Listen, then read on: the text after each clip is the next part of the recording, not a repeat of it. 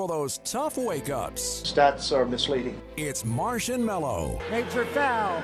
Wake up to serious sports talk. He fist is it. It's Marsh. The CFL, baby. And Mello. I love Canada. It's Marsh and Mello. This is football. For those tough wake-ups. They're heating up. It's Marsh and Mello. Coming your way, Hamilton. Wake up to serious sports talk. Gas tank gonna be full. It's Marsh. In Canada. And Mello. Why not, eh? It's Marsh and Mello. Thank you, Canada. Everybody's doing it. I was just reading the back of these like little tubes of BioSteel electrolyte. Yeah, it's kind of terrifying. I use a lot of these, and I love BioSteel products. Like I would friggin' love to have BioSteel on as a sponsor with us, because I actually I drink way too much of this electrolyte stuff throughout the day. I've got like 40 different canisters of every flavor they have, the sport greens, all that stuff. And but you read the back of it, and it's like, man, there's a lot of stuff that goes into this little tiny packet. I'd never realized this. Leucine, glutamine, valine, isoleucine, glycine, taurine, potassium, calcium, magnesium, choline, thiamine, niacin, vitamin B6, riboflavin, pantothenic acid, zinc, folate, vitamin B12, biotin, non-medical ingredients, citric acid, malic acid, natural flavors, sodium chloride, sodium citrate dihydrate, whatever that is, purified stevia leaf extract, a lecithin, and then it gives you all these like recommendations and stuff. And it's like, hey, only take a certain number of times throughout the day. And if you're going through this or this or this medically, don't take this. I'm like, I thought this was just supposed to hydrate me. This is why I take these, because I'm like working out, hot yoga and stuff. And you're like, okay, I want to be hydrated, Kyle. That's all. that's all. Remember when BioSteel, there was like a commercial every like 3 commercials on Raptors broadcast? Yeah. And the face of BioSteel was Andrew Wiggins. Yeah, it was Connor McDavid and Andrew Wiggins, was it not? It was the whole drink. Yeah. It was drink the pink, and then Drink the pink, yeah. And then they made a billion other flavors, and I bought them all. And that's why I continue to use all these BioSteel. The sport greens are actually great, though. The sport green, it's for me, it's. I know this is not a live read for BioSteel, but they're so good because you can basically just sneak in all of these different vitamins and things that you need without having to just be like popping pills throughout the day in order to get vitamins. It's like, no, it's just a big scoop of like essentially dehydrated greens that are fantastic, and they actually taste pretty good too. There's some good flavors of that stuff. So anyways, welcome to the show. Thank you for being here. We do appreciate it. Thank you as always to Fox 40, our actual sponsor, who does help this show be a reality. Of course, if you'd like to be able to get back in the game, you can do so. Go to fox40shop.com. They are the worldwide leaders in whistle technology for all your whistle needs and much, much more. Coaching boards and plenty of more good stuff. Fox40shop.com. CFP15 is the promo code to use. And Sawdust City Brewing, of course, as well. Brewery fresh beer delivered directly to your door. They got all sorts of fun stuff here in the fall. Excited this week, Kyle, because I will be sampling with Sam Corbet of Sawdust City Lone Wine, which is the 11.2% American barley wine that they have created. Sam is just coming off of the Canadian Brewing Awards in Quebec City. I chatted with him from his hotel room while he was there, and the package that they sent me, the 4 beers to taste this month with him, he picked the one that was the lowest alcohol content because he said, we've had like 500 beers since we left Ontario to come to Quebec City and be at this Canadian Brewing Awards. So he was like, I just picked the one that had the least amount of alcohol in it. I'm like, yeah, I would probably do the very same thing. But so those are, of course, our partners, and we want you to support them. And our new partner, Ontario University Athletics. Very cool to be able to have them on. Now, I do have some bad news, which is that Master lost. Well, that too. I'm sure that Dwayne Ford is going to destroy me on the broadcast coming up this Friday, because Western and Mac played and it didn't go great for Mac. But I already have planned my comeback to when Dwayne rips me for McMaster getting beat up in that game. And so tune in Friday when I have the call of the Alouettes in Toronto against the Argos to find out my rebuttal to what Dwayne Ford has to say about Western beating up on McMaster.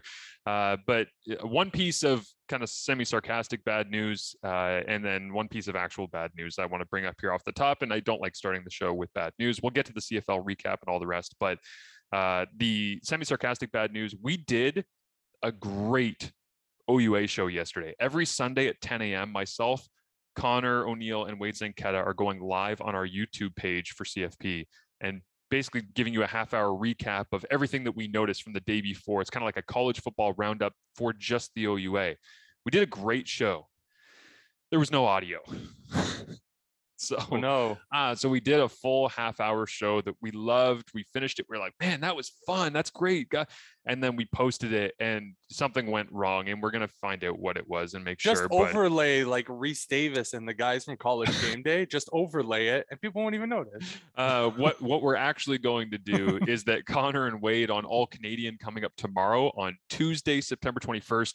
They are going to dig deep into the OUA, and that's going to serve as the OUA show for this week, because we really did love the show that we did on Sunday morning, and we hope that people will use that as a home for their OUA coverage on Sunday mornings to kind of get that quick recap, because I get it. There's a lot going on in life. If you just want to dive in and enjoy 5-6 minutes of hardcore football talk on your university team, I think that's going to be the place for people to go and enjoy doing that. So, but anyways, that's the semi-sarcastic bad news. The actual bad news, if you've been following along with Canadian football, is that the University of Ottawa GG's program, we have to start the show with this today, because I cannot wrap my head around the way that this splashed across my timeline yesterday. I'm watching the NFL games and enjoying seeing football players out living their dreams, and I'm enjoying being able to see the CFL have a great doubleheader, 2 games Friday, 2 games Saturday. Love the schedule, love the layout, lots of energy, excitement, quarterbacks getting starts, lots of storylines. And then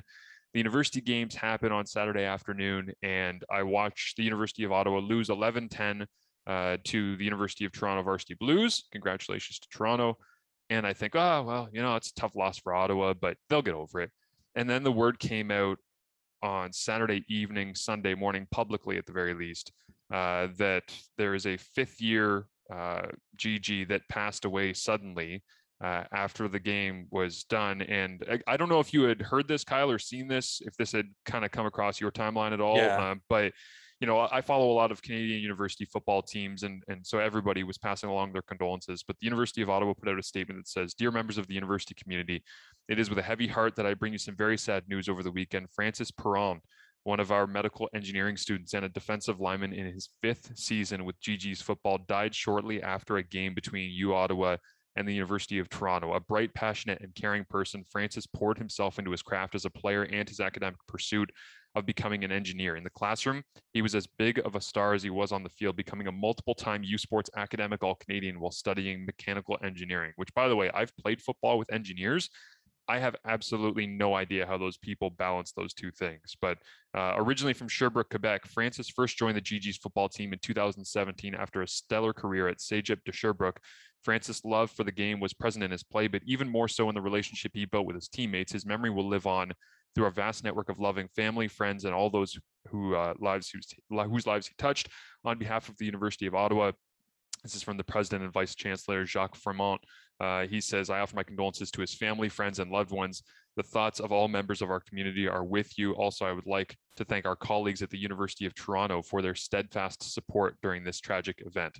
I have seen people that I played with have family members that have passed away recently, and that hit like a ton of bricks. I can't imagine how anybody from the University of Ottawa can wrap their mind around playing a football game when going through something like this. I mean, even people that I didn't actually play with that were in other varsity sports at McMaster, people you would just pass in the hallway, and some of them unfortunately have tragically passed away. I think about there was a wrestler from McMaster, I believe Jason Buckle, that passed away not that long ago. And I used to sit in the sauna with that guy once in a while and just like shoot the shit, you know what I mean? And he passed away tragically as well over the last year. And it's super shocking. And I have no idea how Ottawa is supposed to get back out onto the football field. And I don't know. I just can't imagine. I can't imagine. And I wanted to bring it up and just say from CFP, along with everybody else in the Canadian football community, that we feel for his family and we feel for the GG's program, because I just can't, as you can tell from my rambling, I can't wrap my mind around it. It's an impossible circumstance to try and understand. It's so unfair and it's so cruel. And it's, not just that the Ottawa GGs have to continue a football season.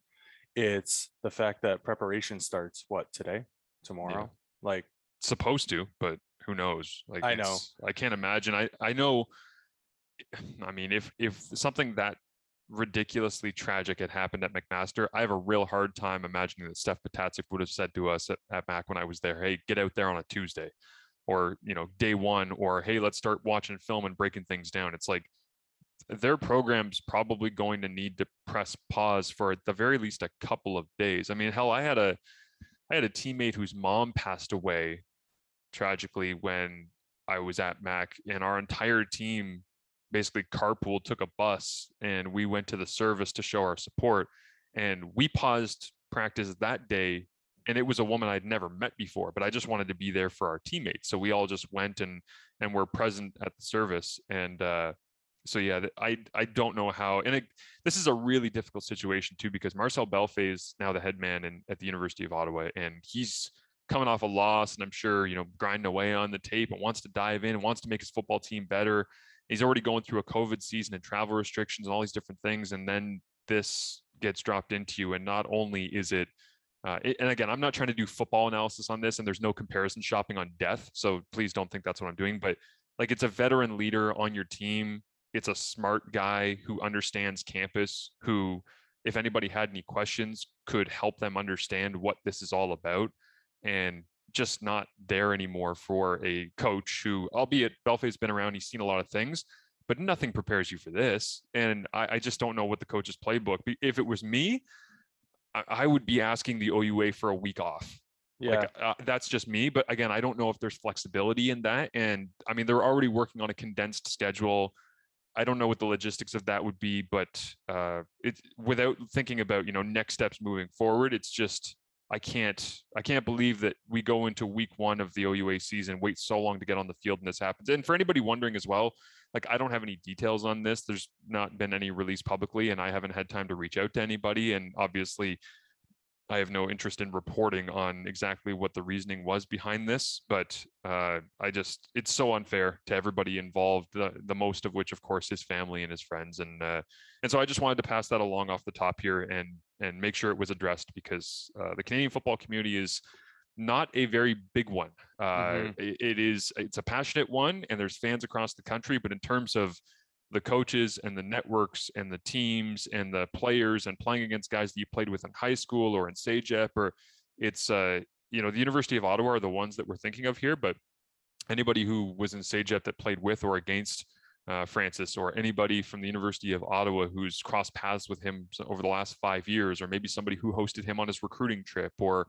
the former coaches at the University of Ottawa who were around him and understand. I mean, it's, I went to a funeral recently, as I say, for one of my teammates' moms who passed away suddenly. And at that funeral, there were 3 or 4 OUA head football coaches from schools that we didn't go to. Like, they were there to show their support because they understood, they had heard it through the grapevine of, hey, something sad's happened here and we need to band together. So I hope everybody does that for Francis and the GGs and everybody involved.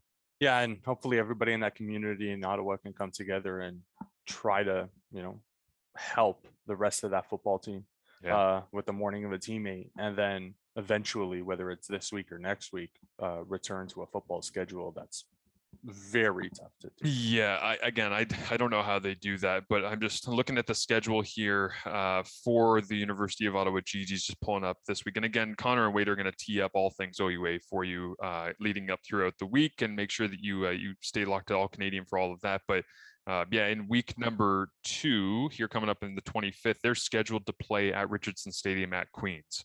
And I don't know how you're supposed to do that with a 3 p.m. kickoff coming up. It's supposed to be this Saturday, because after that it's Ottawa Carleton, and then after that they have a bye week. I mean, maybe they can shift their games into a different spot. Oh, actually, no, it's not a bye week. I think it's Thanksgiving there, so they're actually still playing that week. But anyways, the logistics of that are beside the point. I just wanted to mention that. So let's move on and talk some CFL here, Kyle. Let's begin chronologically back on Friday night, the first game of the doubleheader. I gotta say, I do love the 2 games Friday, 2 games Saturday deal. To me, that's so much better. Than the only thing that's better is 1 on Thursday, 1 on Friday, 2 on Saturday, or 1 on Thursday, 2 on Friday, 1 on Saturday. Because the Saturday triple header, man, I love football, but you don't like the 4, 7, and 10 kickoffs? that takes some serious commitment. And I'll be honest too, sometimes with the late games, I'm sleepy. And I like to DVR, and I like to actually wake up and watch the game without commercials quickly in the morning. So having the 7 o'clock and the 10 o'clock kickoff Friday, Saturday, beautiful. Love it. And it gives you the opportunity Saturday afternoons if you want to dabble into some college football or the OUA or whatever it might be. So I do love the layout of the schedule. I was actually just watching this game before we came on to start taping the podcast here, and I have no idea how Calgary lost is my takeaway from this situation. And that's not really a knock against the Ticats in saying, hey, you were god awful. David Watford was 19 of 22, and they had a ton of rushing attempts. They were 43% pass play calls in this game. The average in the CFL is well over 2/3. It's about 68 to 70%, depending on teams. Some teams you'll get up into the mid 70s. They were 43%. Like, they went diamond full house. Poppy White alongside Jackson Bedden, alongside Malik Irons, alongside Tim White, alongside Dunbar. They were just like, hey, there's a bunch of bodies in the backfield. And David Watford ends up with 10 rushes for 35 yards, 3.5 yards per carry. They essentially, Calgary was saying, sure, if you're going to be reading us, we'll just force the quarterback to keep the ball all the time, and then we'll rally and make tackles. And the high percentage passing was great. Like, the percentage is 86.3% completion percentage. The problem is the average depth of target's like 4 yards. Yeah. Right. Everything was near the line of scrimmage. It was, and again, not a knock on Tommy Condell or the offense or the Ticats. This is the reality. They were running a high school offense. They were running a very simplified power run high school offense. That 22 passing attempts in the CFL is obviously below average. Part of the reason for that might have been their continued offensive line struggles to try and protect when you're dealing with just a normal drop back, straight up passer. Watford didn't really feel like that, and they certainly didn't take the handcuffs off him to let him kind of show that he could do a lot more in the passing game. The only attempt that was over about 10, 15 yards was Nikola Kalinic late in the game on a play action bootleg on the corner route. And he still kind of like threw it, a little behind him and stuff. So if you're Calgary, you come out of this, what the hell are you thinking? Because I just don't know how you get beat on the score sheet by a team that's throwing for 149 yards. Okay, first thing, I'm with you. It was tough to watch, and I put out a tweet in the first half of the game. I was like, the energy in Tim Hortons Field, it was just quiet. Like, that was the most quiet I've ever heard Tim Hortons Field during a game that was still in the balance. Like, in the first quarter, it was quiet. And I think it was quiet because people were looking at the offense and they weren't happy. They were like, this is rough. And that was going to be, the reality of having David Watford as quarterback. Look, I don't not like David Watford. I think he's a serviceable guy if he's the number 3 guy on the depth chart. You're not going to win a lot of games with David Watford as a starting quarterback. Credit to Coach O and to Tommy Condell for drawing up a game plan to fit David Watford's skill set. But it wasn't enjoyable to watch. And how consistent can you be with that type of game plan? I have no idea. But Calgary had as much struggles offensively as I've ever seen Calgary have struggles offensively. And it played in to the Ticats game plan. And then Ticats defense just stepped up and played a hell of a game. Yeah. And then Simone Lawrence gets into the end zone. We'll see. I mean, look, David Watford goes out and beats Calgary at home. He might go out on Wednesday and beat the Ottawa Red Blacks in Ottawa. Just, that's the reality of the situation for Ottawa. The Red Blacks are not a great football team. But if you're going to beat, the Edmontons of the CFL or, the Winnipegs or the Saskatchewan Roughriders, you don't have a chance playing offensive football like that. And unless your defense is going to put up scores every single week, by the way, Simone Lawrence already 2 pick sixes this season. Crazy.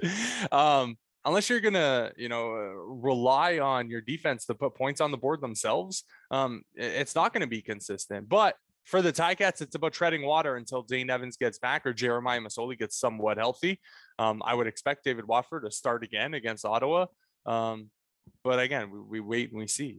Yeah, who knows at this point? I think if Masoli can come back, then you're going to pull the trigger on that as quickly as possible. Because to your point, if Dane is out 4 to 6 weeks, so let's say you're down 1 week, you got 3 more weeks to go. And I just don't think that what we saw there. Now, again, I always have a hard time with backup quarterbacks and trying to project their evolution, like trying to project where they could go moving forward, because Dominique Davis, we saw him week 1 look awful against the Calgary Stampeders and still get a victory, which was kind of what we just saw from Watford. And then he comes home in week 2 of 2019, plays against Saskatchewan and has the best game of his life. 4 touchdowns, over 300 yards, high completion percentage, made lots of great throws, great reads, threw some dimes. It was just like, but then obviously he fell back to earth very, very quickly, and he's stayed down at earth. And so I'm looking at David Watford and I'm thinking, I don't know if there's any room for progression here.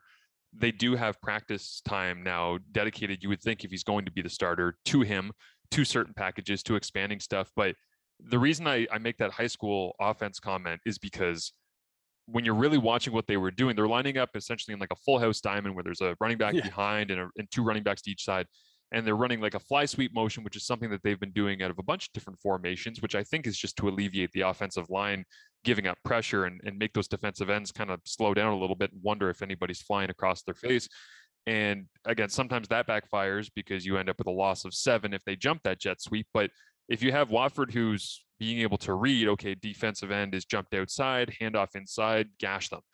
But there were so many times where it was obvious that the Calgary Stampeders were saying, we want David Watford to keep the football and try to run against us. Like, we're not going to give him the read, because the defenses will pick and choose. Very rarely do they go into a game and they're like, we don't know if we're going to get red on the zone read stuff or on these fly sweeps or on these veer plays, and so we're just going to end up shrugging and playing it however it happens. They're like, no, they're being coached too. And so the defense was being coached, make Watford keep it. So every time that they stuck the ball in the belly of a running back, they would attack the running back, force Watford to pull the ball out, and then just believe that they could rally and make tackles. And they did, as evidenced by the 3.5 yards per carry in that spot. But if you have a more varied attack and you see that you're not getting production from the quarterback run game, you go away from it. They just didn't have much else in the package. Like, it looked like they were essentially their base run package out of that diamond or full house formation in this game against Calgary was 4 plays. It was off tackle, it was inside zone, it was fly sweep, and it was quarterback keep on basically like a pull with a pulling guard. They were running 4 or 5 plays. It felt like, again, I don't have the play sheet in front of me. I'm sure it's more varied than 4 or 5 plays, but to the naked eye, it's essentially a 5-play set that they ran 20 times and didn't get very much production, had a bunch of 2-and-outs, but they win. Like, this is the crazy thing is, okay, now going into Ottawa, worst team in the CFL, can you beat the Ottawa Red Blacks running that package with a slight evolution? Like, if you add on to it a little bit, is that good enough? If he throws for 149 yards and adds in 35 rushing yards, is that good enough to beat Ottawa? It should be. Yeah, it should be. But do you really want to risk it? Do you really want to lean in or invest in trying to do that? Or do you just say to Masoli, listen, dude, this is a great game in Ottawa to get you back into the fold, get your rhythm back, try to build up something here. But then you're also looking at, this is the 3-headed monster dynamic of this quarterback room. It's like, Watford, I don't think there's enough there to develop. I don't think you really care to invest all that much in it because you got other priorities. So let's bring back Masoli. But then what are you bringing back Masoli for? Because the second Evans is healthy, regardless of how Masoli plays, you're going to put Evans back in the game. Yeah. It is interesting because I think the Ticats still have issues on the roster in terms of that offensive line. You can't really judge how the offensive line played against the Calgary Stampeders because he was getting the ball out so quick. Yeah. And, it was a very basic, like you said, high school offense. So to be honest, I don't know. I can't, predict anything going into Wednesday in terms of how Hamilton's going to look. Here's the problem when you run an offense like that. You put so much pressure on your defense, not only for the game, for being consistent. If the defense goes out there and all of a sudden Dominique Davis throws 2 touchdown passes in the first quarter and you have to chase the game, it might be over. It might be curtains before things get started for the Ticats. Like, again, this is not a knock on David Watford. I just think the Ticats, if you're going to tread water like that and wait for Dane Evans to come back, it's probably not going to go well for you. Again, I don't know what the hell was wrong with Calgary. Offensively, they really struggled. By the way, I'll say this. Friday night, that was the worst in that first half, the worst returning exhibit I've ever seen, ever watching football. So Danny Austin was down there at Tim Hortons Field. He obviously came in from Calgary, and he was telling me before the game, Josh Huff is their best returner. Josh Huff is banged up. They do not want him returning kicks. So they put Daniel Williams back there on the opening kickoff. The opening kickoff of the game, he catches the ball on the sidelines, drops the ball, it then goes through his legs and goes out of bounds at the 3-yard line. I'm like, oh, okay. Calgary's already backed up to start this game. And then the Ticats punted after their first drive, and Richard Leonard is back there returning kicks. And I was thinking to myself, did Richard Leonard ever returned kicks when he was in Hamilton? I looked it up. 2017, he did have 7 punt returns. Oh, okay. I did not remember that. Interesting. Yeah. He completely whiffed on the ball, and it just bounced off of his shoulder pads and then rolled. He tried to catch it with his face mask. Yeah.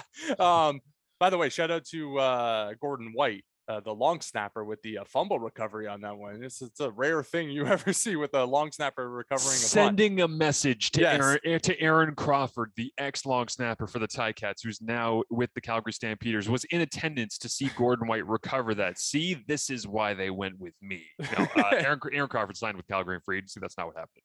Yeah. And then later in that opening quarter, Frankie Williams, he muffed the punt, and then Calgary recovered, and then the Ticats end up going to kick ball back to the Calgary Stampeders, and Markeith Ambles muffs the punt. And I'm just like, It was weird. it was the worst exhibit for a return game I've ever seen.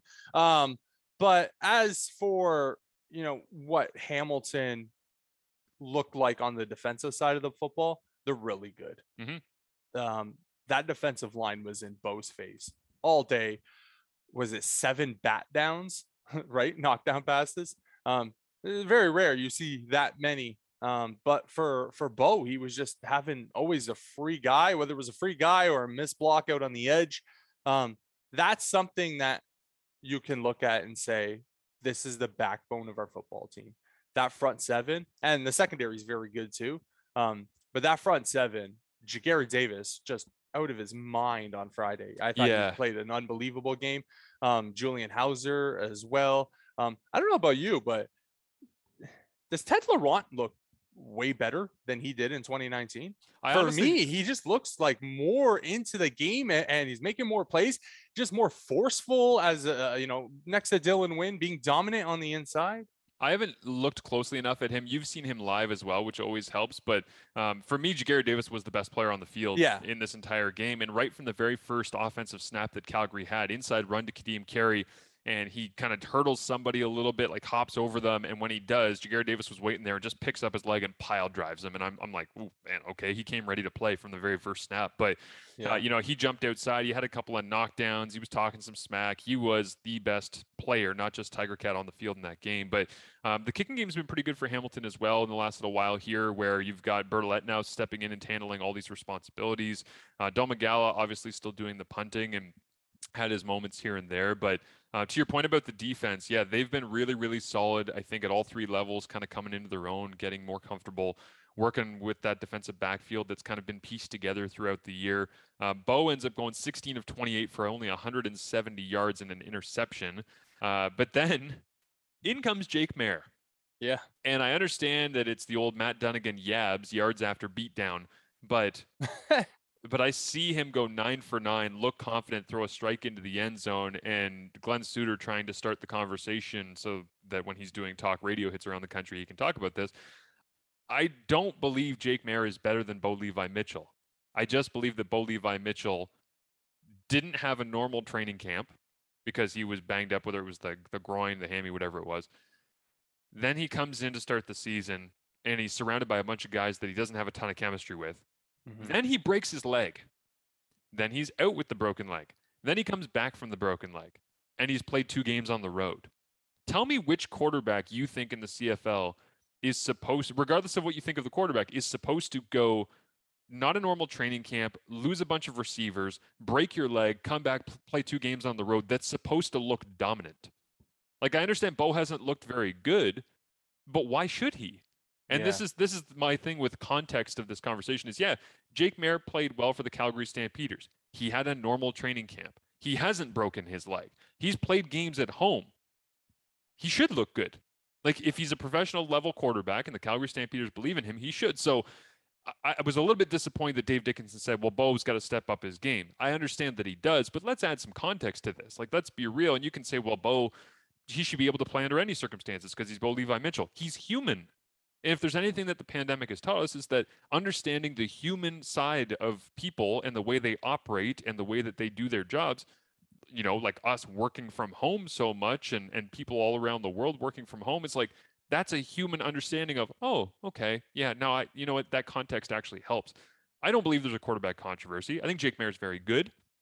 I think Bo Levi Mitchell's better under the right circumstances, with a training camp, without a broken leg, playing a couple of games at home to get his feet under him. So I don't have any real need for that conversation. And I think that I hate when we try to create controversies for the sake of our own profit as media members, where let's talk about something that doesn't really exist so that we have something to talk about. No, if there's nothing to talk about there, be smarter and talk about something that actually matters. Yeah. You know, Friday night, Jake Maier comes in, 80 yards, 9 for 9, throws a touchdown. The Ticats were 100% in prevent defense. It was just the way it is. And he was essentially just throwing underneath routes, and the Ticats were dropping, so far back. Their secondary was dropping so far back that, the Stampeders receivers were able to just catch the ball, turn up field, run for 12 yards, and then get tackled. And well, if you do that 9 times in a row, that's how you get 80 yards. Like that's the what happened for the Stampeders. Look, I think if your Calgary time's running out on this season, in terms of you have to figure it out and figure it out fast, you already have 5 losses. Like, if we would have told you, before the season, 7 games in, the Stamps are going to be 2-5. We're talking and asking what happened. Mm-hmm. Well, what's happened is the Stamps being close in a couple of games. But outside of that, just struggles and inconsistencies. Like, the team that took the field in Edmonton was not the team that took the field in Hamilton. And I don't know what you do if you're Dave Dickenson. I think you still ride out Bo. But nothing from Friday night's performance tells me that this is going to go well for the rest of the season. I don't know what it is. Like, defensively, I think they were okay against the Ticats. Maybe they allowed kind of too many, plays. I think they had missed opportunities as well against David Watford. There was a play in the first half. It was Watford's kind of first big long field, down the field attempt, and it was a dropped interception. And I'm like, for Calgary in a game like this, where the Ticats are shortening the game, like the time in possession in this game was ridiculous. What was the Ticats over 10 minutes more with the ball than the Stampeders? For Dave Dickenson, and I know there was a third down play in the fourth quarter where Dave Dickenson was kind of, they went for it. It was, I think 3rd and 2. They go for it and they come up short, and Dave Dickenson just kind of drops his clipboard. And I think he's like out of answers for why the Stampeders are struggling so much this season. Yeah, Kadeem Carey just falls down, and immediately Bo's head just drops because he's like, why? But anyways, that was the first game of the weekend. We should move on and talk about the other ones here. Toronto, Saskatchewan. If you want a full breakdown of this one, X's and Argos did a great job. They were up stupid late. Ben Grant, our boy over there, giving you great stuff as always. So go check that out as their game recap. But for me in this one, Nick Arbuckle has been so close the last couple of weeks throwing these vertical shots that, I'm telling you, man, the Argos are not an inch, they're centimeters away from being able to score 30 points a game. And if you can do that with the way their defense looks at times, especially their front four, and when Sean Oakman is engaged and aggressive, then I think that's a really, really, really dangerous team, the Toronto Argonauts. I think people need to focus on their process and their potential more than the results in this one, because Saskatchewan playing out there is always going to be tough. And doing it in a week in which you essentially lose your defensive coordinator, and then Rich Stubler's back there calling the defense, and by all accounts, it's very different. Like, this was not one of those seamless transitions of let's just put in a new coach and he'll just keep calling what the old coach called and we'll all just move forward as people. It sounds like this was an extremely different defense the way it was being called and operated, because Stubes wants to do his stuff, and Stubler's stuff is different than Glenn Young's stuff. And there's Chris Jones wandering around somewhere in the abyss in the background, quarantining, you would think, probably in Canada, maybe in I don't know. But the idea that they would go into Saskatchewan with that amount of turmoil on their defense and be able to hold Saskatchewan's attack with Cody Fajardo coming back to less than 20 points and get a victory, probably not realistic. So 30-16 is the final. Saskatchewan ends up winning, and Cody Fajardo goes 21 of 31 for 212, 2 touchdowns and an interception. Very similar stat line from Nick Arbuckle, but I thought Arbuckle was actually better in this game than Fajardo was. 22 of 33, 309, 2 touchdowns and an interception. So a very, very similar lines here from the two quarterbacks. But then William Powell has 21 carries for 122 yards. And there was a moment after the game where they were on the sidelines with about a minute to go, and William Powell sees Jason Moss walk past, and he goes, "Thanks, coach," gives him a high five, and he says, "Appreciate you." And that just felt like one of those running back things where it's like, see, when you give me the football, I have the ability to do this. Now, there was a lot of empty runs as well for William Powell, which you can get away with in the NFL with 4 downs. You can just have a bunch of 1 yard, 2 yards, 0 yards. Yeah. But when he had a couple of gashing runs, it certainly did change the temperament of the game. Yeah. This game, well, I'll start with the Argos, was interesting from the fact of one thing is very clear when I watch Toronto play. They need to establish the run early and stick with it. Problem is when you go into the breakdown 18-3, it's really tough to come back and stick to the run, right? And that's what happened. Like, if you look at the stat line in this game, John White 7 carries, DJ Foster 3 carries. Yeah, 10 carries between your running backs. Like, that doesn't bode well. That's why Arbuckle, put up the numbers that he did, because in the second half he was chasing the entire time. And, so they concentrated on the pass game to get them back in the game. For the Argos, I think Nick Arbuckle, again, is still a work in progress until we can say, okay, if he's going to be the starting quarterback for the next 5 years for the Argos, there's going to be some success here, because I see everything I need to see from Arbuckle. I'm still not there yet. But again, I liked what he showed against the Rough Riders.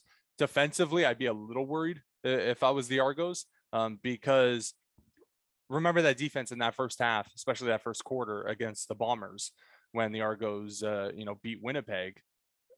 That defense was flying around, making plays, and that really didn't come to fruition against Saskatchewan. So I think that's a Stubler thing, though. I do. Like, this is why I take this game as a bit of an anomaly, because I don't know, again, similar to what I said about Bo, where I'm like, I don't know how he's supposed to look great. I don't know how Toronto's defense is supposed to just change a lot of the things they're doing, go on the road and hold a team to under 20. Because if your offense is not, the Argos should have been in the end zone at the end of the first half when they ended up having those 3 shots from the 3-yard line. Yeah. They didn't get in there. They should have had a touchdown on a drop deep ball that Nick Arbuckle threw perfectly later on in the game. They didn't get in there. If they hit on those 2 plays alone, this is what I'm talking about with their potential. If they hit on those 2 plays alone, you're talking about them putting up 30 points instead of Saskatchewan. If you have Glenn Young in as your defensive coordinator and you keep rolling with a system the players have understood through the first month and a bit of the season, I don't think you're giving up 30 points. Like, at that point, the Argos win, because they're scoring 30 and Saskatchewan's not scoring 30. So when I look at this, I think they're 2 plays away from blowing it open offensively, and their defense was not really their defense this week. So I just kind of shrug at this game. I'm like, okay, I know Saskatchewan's very good. I understand Fajardo's very dangerous, but the offensive game plan, aside from William Powell, the way they used Fajardo in this game was way more tentative than they have in recent games. I think that has to do with the concussion. I think they were protecting him. There was a lot of quick releases. There was a lot of not asking him to get out of the pocket and create the way he usually does. There was no called quarterback runs, I don't think, that I remember off the top of my head. So, to me, this game's an anomaly. Toronto looks very good. Saskatchewan's got lots of potential, and I just kind of chalk it up to, okay, a lot of turmoil in and around the Argos. They missed a couple of opportunities. Move on to the next game. Yeah, and for me, I look at Toronto and what they're trying to do defensively, not a ton of pressure on Cody Fajardo. I think they had a couple of sacks in the game. But I think that would be the biggest takeaway from this contest would be Saskatchewan. When they lost to Winnipeg, those two games, their offensive line really struggled against Willie and Jackson Jeffco. I think their offensive line really just came back together and executed a little bit better. Again, quality of opponent we have to take into consideration as well. You're not going up against those monsters, but Sean Oakman was, ruining. He ruined the Ticats day in Toronto. So we'll see what consistency looks like for the Riders. I like what I see from Cody Fajardo, just terms of bouncing back. And if he's upright and he's healthy, Saskatchewan are very good. When he's banged up and hobbling out there, it's like a repeat of 2019 in that playoff game, where especially early in that contest, it looked like Cody Fajardo was dragging both of his legs. Yeah, it's true. Shout out to Micah Tights, by the way, Canadian linebacker, 8 tackles in this game, which I thought was a standout. And I mentioned Jagger Davis was the best player on the field in Hamilton, Calgary. My best player on the field, also defensive in this one, when I saw Dexter McCoyle Sr. running around making 8 tackles and being very, very active. So shout out to him for doing that. And how have we not talked about Keenan Schaefer-Baker? Who gets himself 11 targets, 9 catches, 99 yards. Oh, should have had that one extra yard game. You should have just stretched and got that 100-yard game. But he ends up getting into the end zone, bouncing off tacklers. I sent this out on Friday night, and I just want to reiterate it for people that aren't on Twitter or don't give a damn about my Twitter, which is fair. Dwayne Ford called this. Dwayne Ford, and he'll never take credit for it because Dwayne is a very humble human being, but Dwayne is very rarely wrong when it comes to his assessment of talent, his eye for talent. And I remember going into the draft that Schaefer-Baker was in, I was like, well, this player's nice, and that receiver, and that guy's got great hands. And Dwayne just kept saying everywhere that I saw his analysis, whether it be CFL.ca and podcasts, he's like, this Schaefer-Baker kid's going to be for real. Like, he's going to be a very, very good player. And I saw the frame going into the draft, but I just didn't really see the full package. I was wrong. Dwayne was right. Full package is there. He's a great, great player. And it's fun, too, because when you look at the huddle of the Riders right now, you see Picton alongside Schaefer-Baker, alongside Lenius.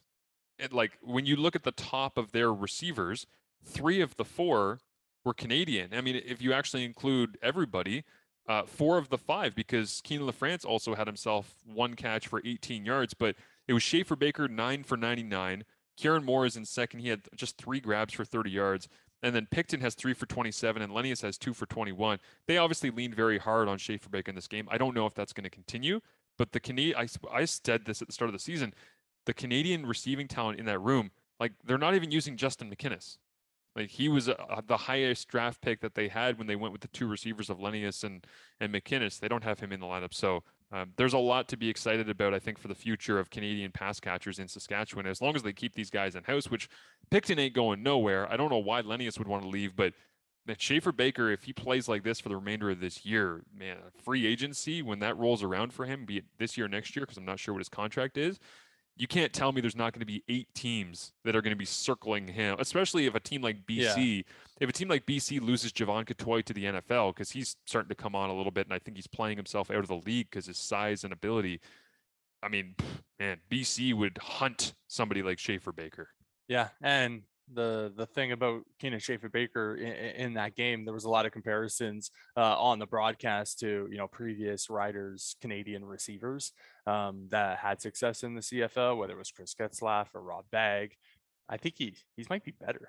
Just he's more physically imposing. Yeah, he's a different Canadian receiver. I'll say that. He's more Getz than Bag. I'll say that. Yeah, and he's not Fantuz level, because Fantuz is an alien and has always been that way. But Fantuz is more of a possession guy. Schaefer-Baker, he can make big plays. Yeah, but I mean, Fantuz was a bit of a jump ball guy coming out of Western, where he could get up and make plays vertically as well. Yeah. And that's kind of where Schaefer-Baker's at this point in his career. So, but I do think he's more Getzlaff than anything else. If you want to try and draw a direct comparison to these players of the past, Bag to me is out of the question. It's not really a comparison, because Bag was significantly shorter, thicker, more physical in the blocking game. But yeah, I mean, Keenan Schaefer-Baker doesn't go down very easily. So I'm excited to see him continue throughout the season. I hope it keeps going for him, and I want to see him have great success because it was a great storyline and it was really fun to watch. The third game of the weekend, as we kicked off on Saturday evening, was BC against the Montreal Alouettes. BC 27-18. Lucky Whitehead is Brandon Banks of 2019. I've come around on this where I like Lucky Whitehead. I like what he's about, but now you see the stat line he's putting up: 6 catches on 6 targets, 133 yards and a touchdown in this one. He's become a deep ball threat. He's explosive. You can throw him quick screens. You can throw him vertical shots. It doesn't matter. I'm kind of tempted to do a side-by-side comparison of through however many games that they've played, 6 games right now for the Lions in 2021. What does Whitehead's production and the way he's creating that production look to Brandon Banks' MOP campaign of 2019? Because I got a feeling they're probably not that different. Yeah, he has really become, a focal point of, that offense very quickly. I mean, it's still Brian Burnham's kind of receiving core, but Lucky Whitehead is, every single game it looks like, okay, that's a new wrinkle to BC's offense to get the ball in Whitehead's hands. And that's the thing that, good offensive minds do. They're great players that can make plays when they have the ball in their hands. They do everything in their power to get the ball in those players' hands. When I look at Edmonton, that's not the case, right? With, Greg Ellingson, again, second half, his first target. It's like, what is going on in this offense? But I look at Lucky Whitehead and Burnham. I really like what BC's doing. And if I'm a team in the West Division, I'd be scared about BC because offensively, they could put up 35 points in a heartbeat. And you'll be like, wait, we're on the outside looking in now. And, on the season, what happened? Well, Michael Riley happened with that offense. And defensively, they make enough plays. Now, in this game, it helps when the Montreal Alouettes are just kicking field goals and not finishing drives. When you're kicking field goals, you're probably losing. That's why, as a coach, I think I would have a mindset. And again, I am not qualified to probably say this. If I was a coach, I'd probably have a limit of 3 field goals in a game, especially if I'm losing and I'm behind. 3 field goals in a game. And after that, we're going for it on third down because we can't just keep kicking field goals, especially when you have Riley on the other side putting up big points. This might be stupid analysis, but I do wonder if if you were to do, an analytical breakdown of number of field goals kicked by winning football teams, if there would be a line that if there would be a line that would be like 3.5, if you go over 3.5 field goals kicked in a game, what's your win percentage versus 3 versus 2 versus 1? And that comes down to opportunity, clearly, and field position, and a lot of things go into that. But if you're forced to kick field goals and you're doing a lot of it, yeah, I'm with you. You're probably not going to win a ton of games in the CFL. So Vernon Adams Jr., just 16 of 36. I wondered going into this how he would be affected by Kahari Jones being away quarantining because of the positive COVID test. Yeah. And I was really hoping, and I thought it was great that Matt Dunnigan said this in the pregame show on Saturday. I was really hoping that he was going to use it as a growth opportunity where it's like, you've always had your parent there to watch over you and make sure you're doing the right things. And then when your parent's not present for the first time, do you revert or do you grow? And do you use it as a moment to try and understand, okay, I can lead this huddle, not try to be the coach, but I can lead this huddle, give them an extra voice of calm and carry this team the way that they want me to, clearly, because they've invested in Vernon going forward. And I just didn't see that, unfortunately, in this game. And he's so athletic. When he opens it up and pulls it down and runs, he's as good an open field runner as there is in the CFL, I think, at any position. And that's saying something because Dakota Prukop looked great for Edmonton. But no, when I see Vernon run around, it's really fun and it's great. But then he struggles on throwing crossing routes. He always has. He threw some interceptions in the East semifinal against Edmonton in 2019 on crossers. He throws one behind and at the hip of Eugene Lewis in this game that should have been a touchdown early on. That kind of set the tone for the game. He has the scrambling play where he's trying to be creative and make the hero play. He throws an interception on that one. He didn't really have a growth moment, unfortunately, in this game. And Michael Riley goes 21 to 25 for 308, 2 touchdowns. They get solid contributions across the board from some of their running game. That I mean, Lucky, like I said, is the guy, but their defense in the back end, I think, for BC, it was just superior to what Montreal was throwing out there in this game. And I think BC, as you say, I would not want to play against them anytime soon because the offense is scary, but the defense from Jordan Williams-Lambert to Anthony Chiaffi to Lacombo is an all-star at this point. Like, he's a first-team CFL all-star at will linebacker in my mind. There's a lot of good ones out there. Simone's having a great year. But to me, Bo Lacombo is the guy at this point, and could be most outstanding Canadian as well. Like, let's be real about this. If he keeps getting interceptions, then he might be in the conversation as a defender for that award as well. Yeah. Looking at the numbers in this one for Vernon Adams Jr., obviously the completion percentage wasn't there, but we've talked about it kind of all season long, the overly aggressiveness from Vernon Adams Jr. And the Alouettes offense. Well, it didn't change. It was 16 completions. He did have 270 yards. Yeah. Like, he is pushing the ball down the field. And they actually had the run game there. William Stanback almost 140 yards on the ground. Like, they had the yardage. They just couldn't finish strides. And that's why I think at some point you just got to stop kicking field goals and just go for it on third down, especially if it's within 3rd and 5 or closer. You just go for it and hope for the best. Because if you're kicking field goals and you have Michael Riley on the other side, they're probably not kicking field goals. And that's how you get the final you did. Yep, no doubt about that. I agree with you. It came down to closing out the game. When you talk about the over-the-top aggressiveness of their passing attack, I've never been more thankful for it than this week where I'm calling an Alouettes game on television. Boy, let me tell you, that game in the rain between Ottawa and BC, I didn't have much vertical passing to talk about in that one. And so that's why you got surprised about that Katoy touchdown. Exactly. Yeah, I was a little shocked. So I'm very thankful to have Montreal, and I hope that Kahari Jones is back in the fold and get a chance to chat with him in the lead up to that game, because I always enjoy our conversations when I've had the opportunity around covering the Hamilton Tiger. What happens when a coach is not on the sideline?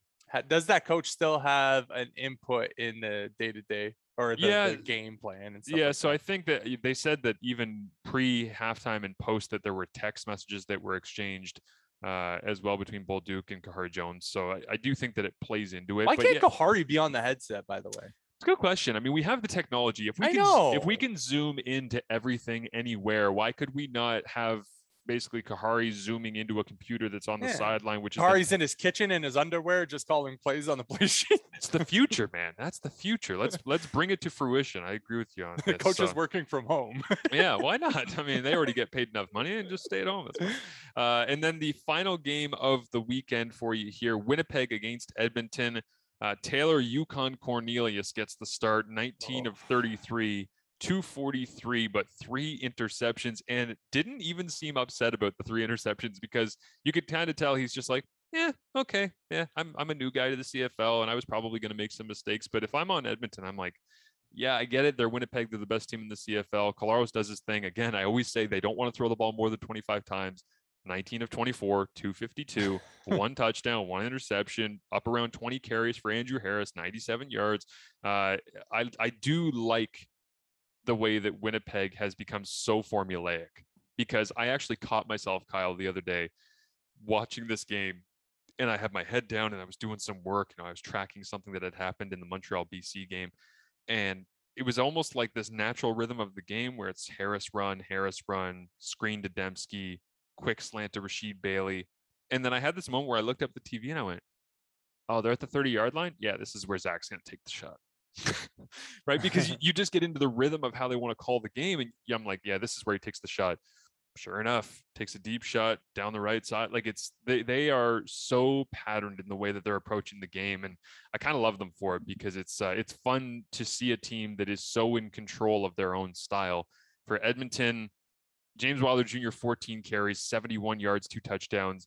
He got after it for a while there, but this goes to show you that having a running back who's having a pretty decent average in the CFL, unless you're running for a pretty decent average on 20 plus carries, it's probably not going to make a difference when the other team's quarterback is 19 of 24. Yeah. Looking at Zach Collaros' game charts, This is his last 5 games: 18 completions, 16 completions, 19 completions, 18 completions, 19 completions. You're right. And all on how many attempts. Like, this is the thing too, is how many attempts do you have, because they 25, 27, 22, 24. Yeah. It's the exact same game. He plays the exact same game every week. And man, I'd be so happy if I was Zach that I'm in this situation where it's like they want me to be an expert at these things. And it's like they put you in that bubble and say, Zach, this is your job. Because in the past, Zach has been asked, whether it be in Saskatchewan or in Hamilton, hey, do everything. Create, scramble, run around, look down the field. It was like very much like, hey, look over here, or let's go deep over there. We need you to fix this problem for us, or make a check at the line of scrimmage. And now he's just in this offense where you can tell he is, and it's not that he's asleep at the wheel, but he could do this in his sleep. Like, Yeah. This looks easy for Zach right now because of how formulaic it's becoming. Yeah. Well, the one thing that stuck out to me in this game too, on the Bombers side, I think this was the coming out again of Nick Dembski. Nick Yes. Dembski looked like a just tank. He was running through tackles, it seemed, every single play. And I'm like, oh yeah, Nick Dembski, still one of the best Canadian players that we have in the Canadian Football League. But for me, it's interesting because we had the conversation last week about most outstanding player and whether or not, if the mindset is true of, great players on the same team cancel each other out when it comes to, most outstanding player, whether or not Willie Jefferson, Adam Bighill, Jackson Jeffcoat all cancel each other out in that race, and it all roads lead to Zach. It'd be interesting to look up on completion numbers on, has a quarterback ever won the most outstanding player award with as little completions as Zach Collaros has. Yeah. But again, it's about efficiency. It's not about numbers, and it's not about numbers for that team. And for Mike O'Shea, I think he's built something very special. And I had somebody in the press box tell me on Friday night that, because I was writing the article for the Betting Perspective on the Winnipeg game at the stadium, and they were saying, oh, you mean the 2021 Grey Cup champions, Winnipeg Blue Bombers? I'm like, I'm not going to disagree with you. Like, the team is really good, and defensively, how do you crack that?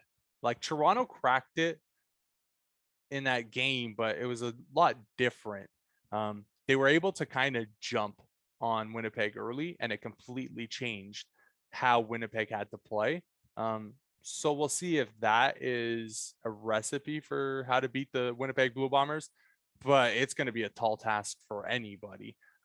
And another question, after the Ticats won with David Watford and playing the offense that they did, does Dakota Prukop now start for the Edmonton Elks? No, because apparently Taylor Cornelius is the future of the Elks organization, as was reported by Ryan Rashog, that they think that he is going to grow into this.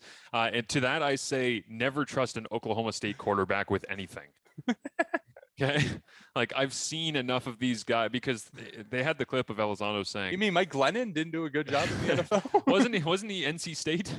Was he? I think so. Yeah. Wolfpack. Who am I thinking of? Wolfpack, baby. You're probably thinking of Brandon Whedon. But no, oh yeah, Whedon, the old guy that got drafted. There's, I mean, I go back to like Zach Robinson and other just names from the past at Oklahoma State. And in Mike Gundy's offense, you're always going to get to show off your arm. I mean, to his credit, he is athletic, because Suter kept saying he's an athletic 6'5", he's an athletic 6'5", and he was. He ran around a little bit, and he moves better than I thought that he would at that size. But quarterbacking is not about how tall you are. Quarterbacking is not about how strong your arm is. Quarterbacking is not even about how well you move in and around the pocket. You can dodge and move, maneuver and get open and find throwing lanes and all these things like Drew Brees. And I mean, Dane Evans is great at that. But quarterbacking is about being the complete package. And it's why I love analyzing quarterback play so much, because everybody has strengths and everybody has weaknesses and everybody has tendencies and everybody has things that they don't like to do. And for me in this game, again, it's just the first start, so I'm not going to judge too much, but an initial assessment of Taylor Cornelius was, okay, if Trevor's on the 6th game, he's going to be out for a while. If they're going to actually go with Cornelius in this, his release is not that quick because he's a long guy, and he stares things down. And to me, who does that sound like? It sounds like Dominique Davis. Well, we've been crapping all over Dominique Davis for 2 years essentially at this point, because what is Dominique Davis? Big arm. He moves well. He's tall. He can see over the pocket. That's what Taylor Cornelius is at this point. So Taylor Cornelius needs to prove that he can look off coverages, that he can look to the right, come back to the left, fire it in, little dart here on a 10-yard in-breaking route, or that he can throw a comeback to the outside with accuracy and not leave it inside, that he can throw an out route on timing, that he's not throwing balls that he just hopes are going to be completed, that he knows the receiver is going to be at the right spot at the right time. There was not a lot of that in that game for me. So I just, to me, there's a lot of room for growth according to what everybody in Edmonton is talking about. But I don't trust Oklahoma State quarterbacks. I just don't, because I think they put up a ton of yardage and they show a great skill set, but that's not what quarterbacking is about. And look at Oklahoma State's ability to win Big 12 titles over the years. Like, Oklahoma, I think, has had a pretty firm grip on that thing, or Texas. And I mean, not Texas for a while, but when I see Oklahoma quarterbacks, they have a lot of the production and the arm strength and all this, but they're more of a full package than Oklahoma State guys who just put up 1 billion yards and we all go, wow, good for him. It's like, well, what did we accomplish with it? I don't know. We blew out Iowa. Okay. Like, how is that going to make you a great professional quarterback? No. So yeah. Again, I don't mean to bang on Taylor Cornelius here, because I think there's potential there. It's just the first game, whatever, shrug. Okay, let's move on and see what he becomes here, I guess. But the initial assessment for me is, I've seen this before. Yeah. For Edmonton, I think they're in the same boat as Calgary. Time is running out for you to fix whatever problems you have, and that's a paralyzing feeling when you have your backup quarterback. And we don't know when Trevor Harris is going to be back now. But for Jamie Elizondo, he's got to work whatever, kinks that Cornelius has and try to put it into a winning game plan. It's weird how the repetition of the CFL plays itself out. Jake Mayer comes in for the Stampeders, and the first 10 passes of a CFL career, he looks rough, and he's throwing pick sixes, and it's like, and then Cornelius comes in and he's staring down receivers on that wide side throw, and then it's getting picked off and running back to the house. And it's like, man, people, I think, are underestimating how difficult it is to play the quarterback position in the Canadian Football League and how different it is.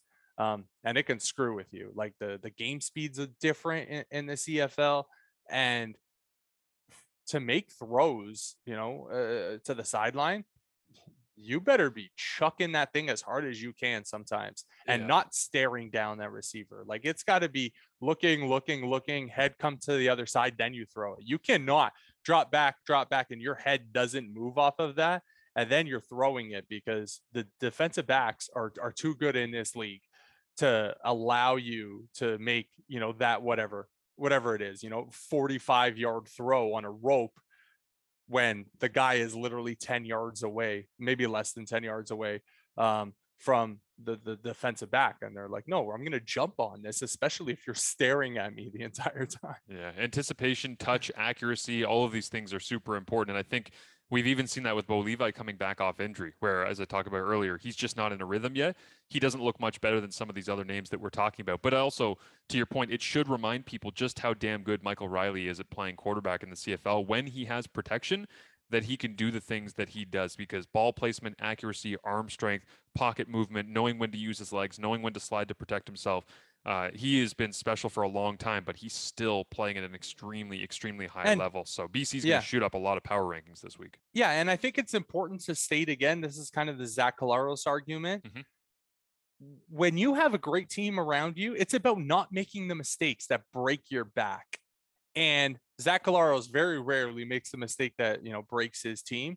For Cornelius, he has to just go in there and use the unbelievable, crop of playmakers that they have on that offense.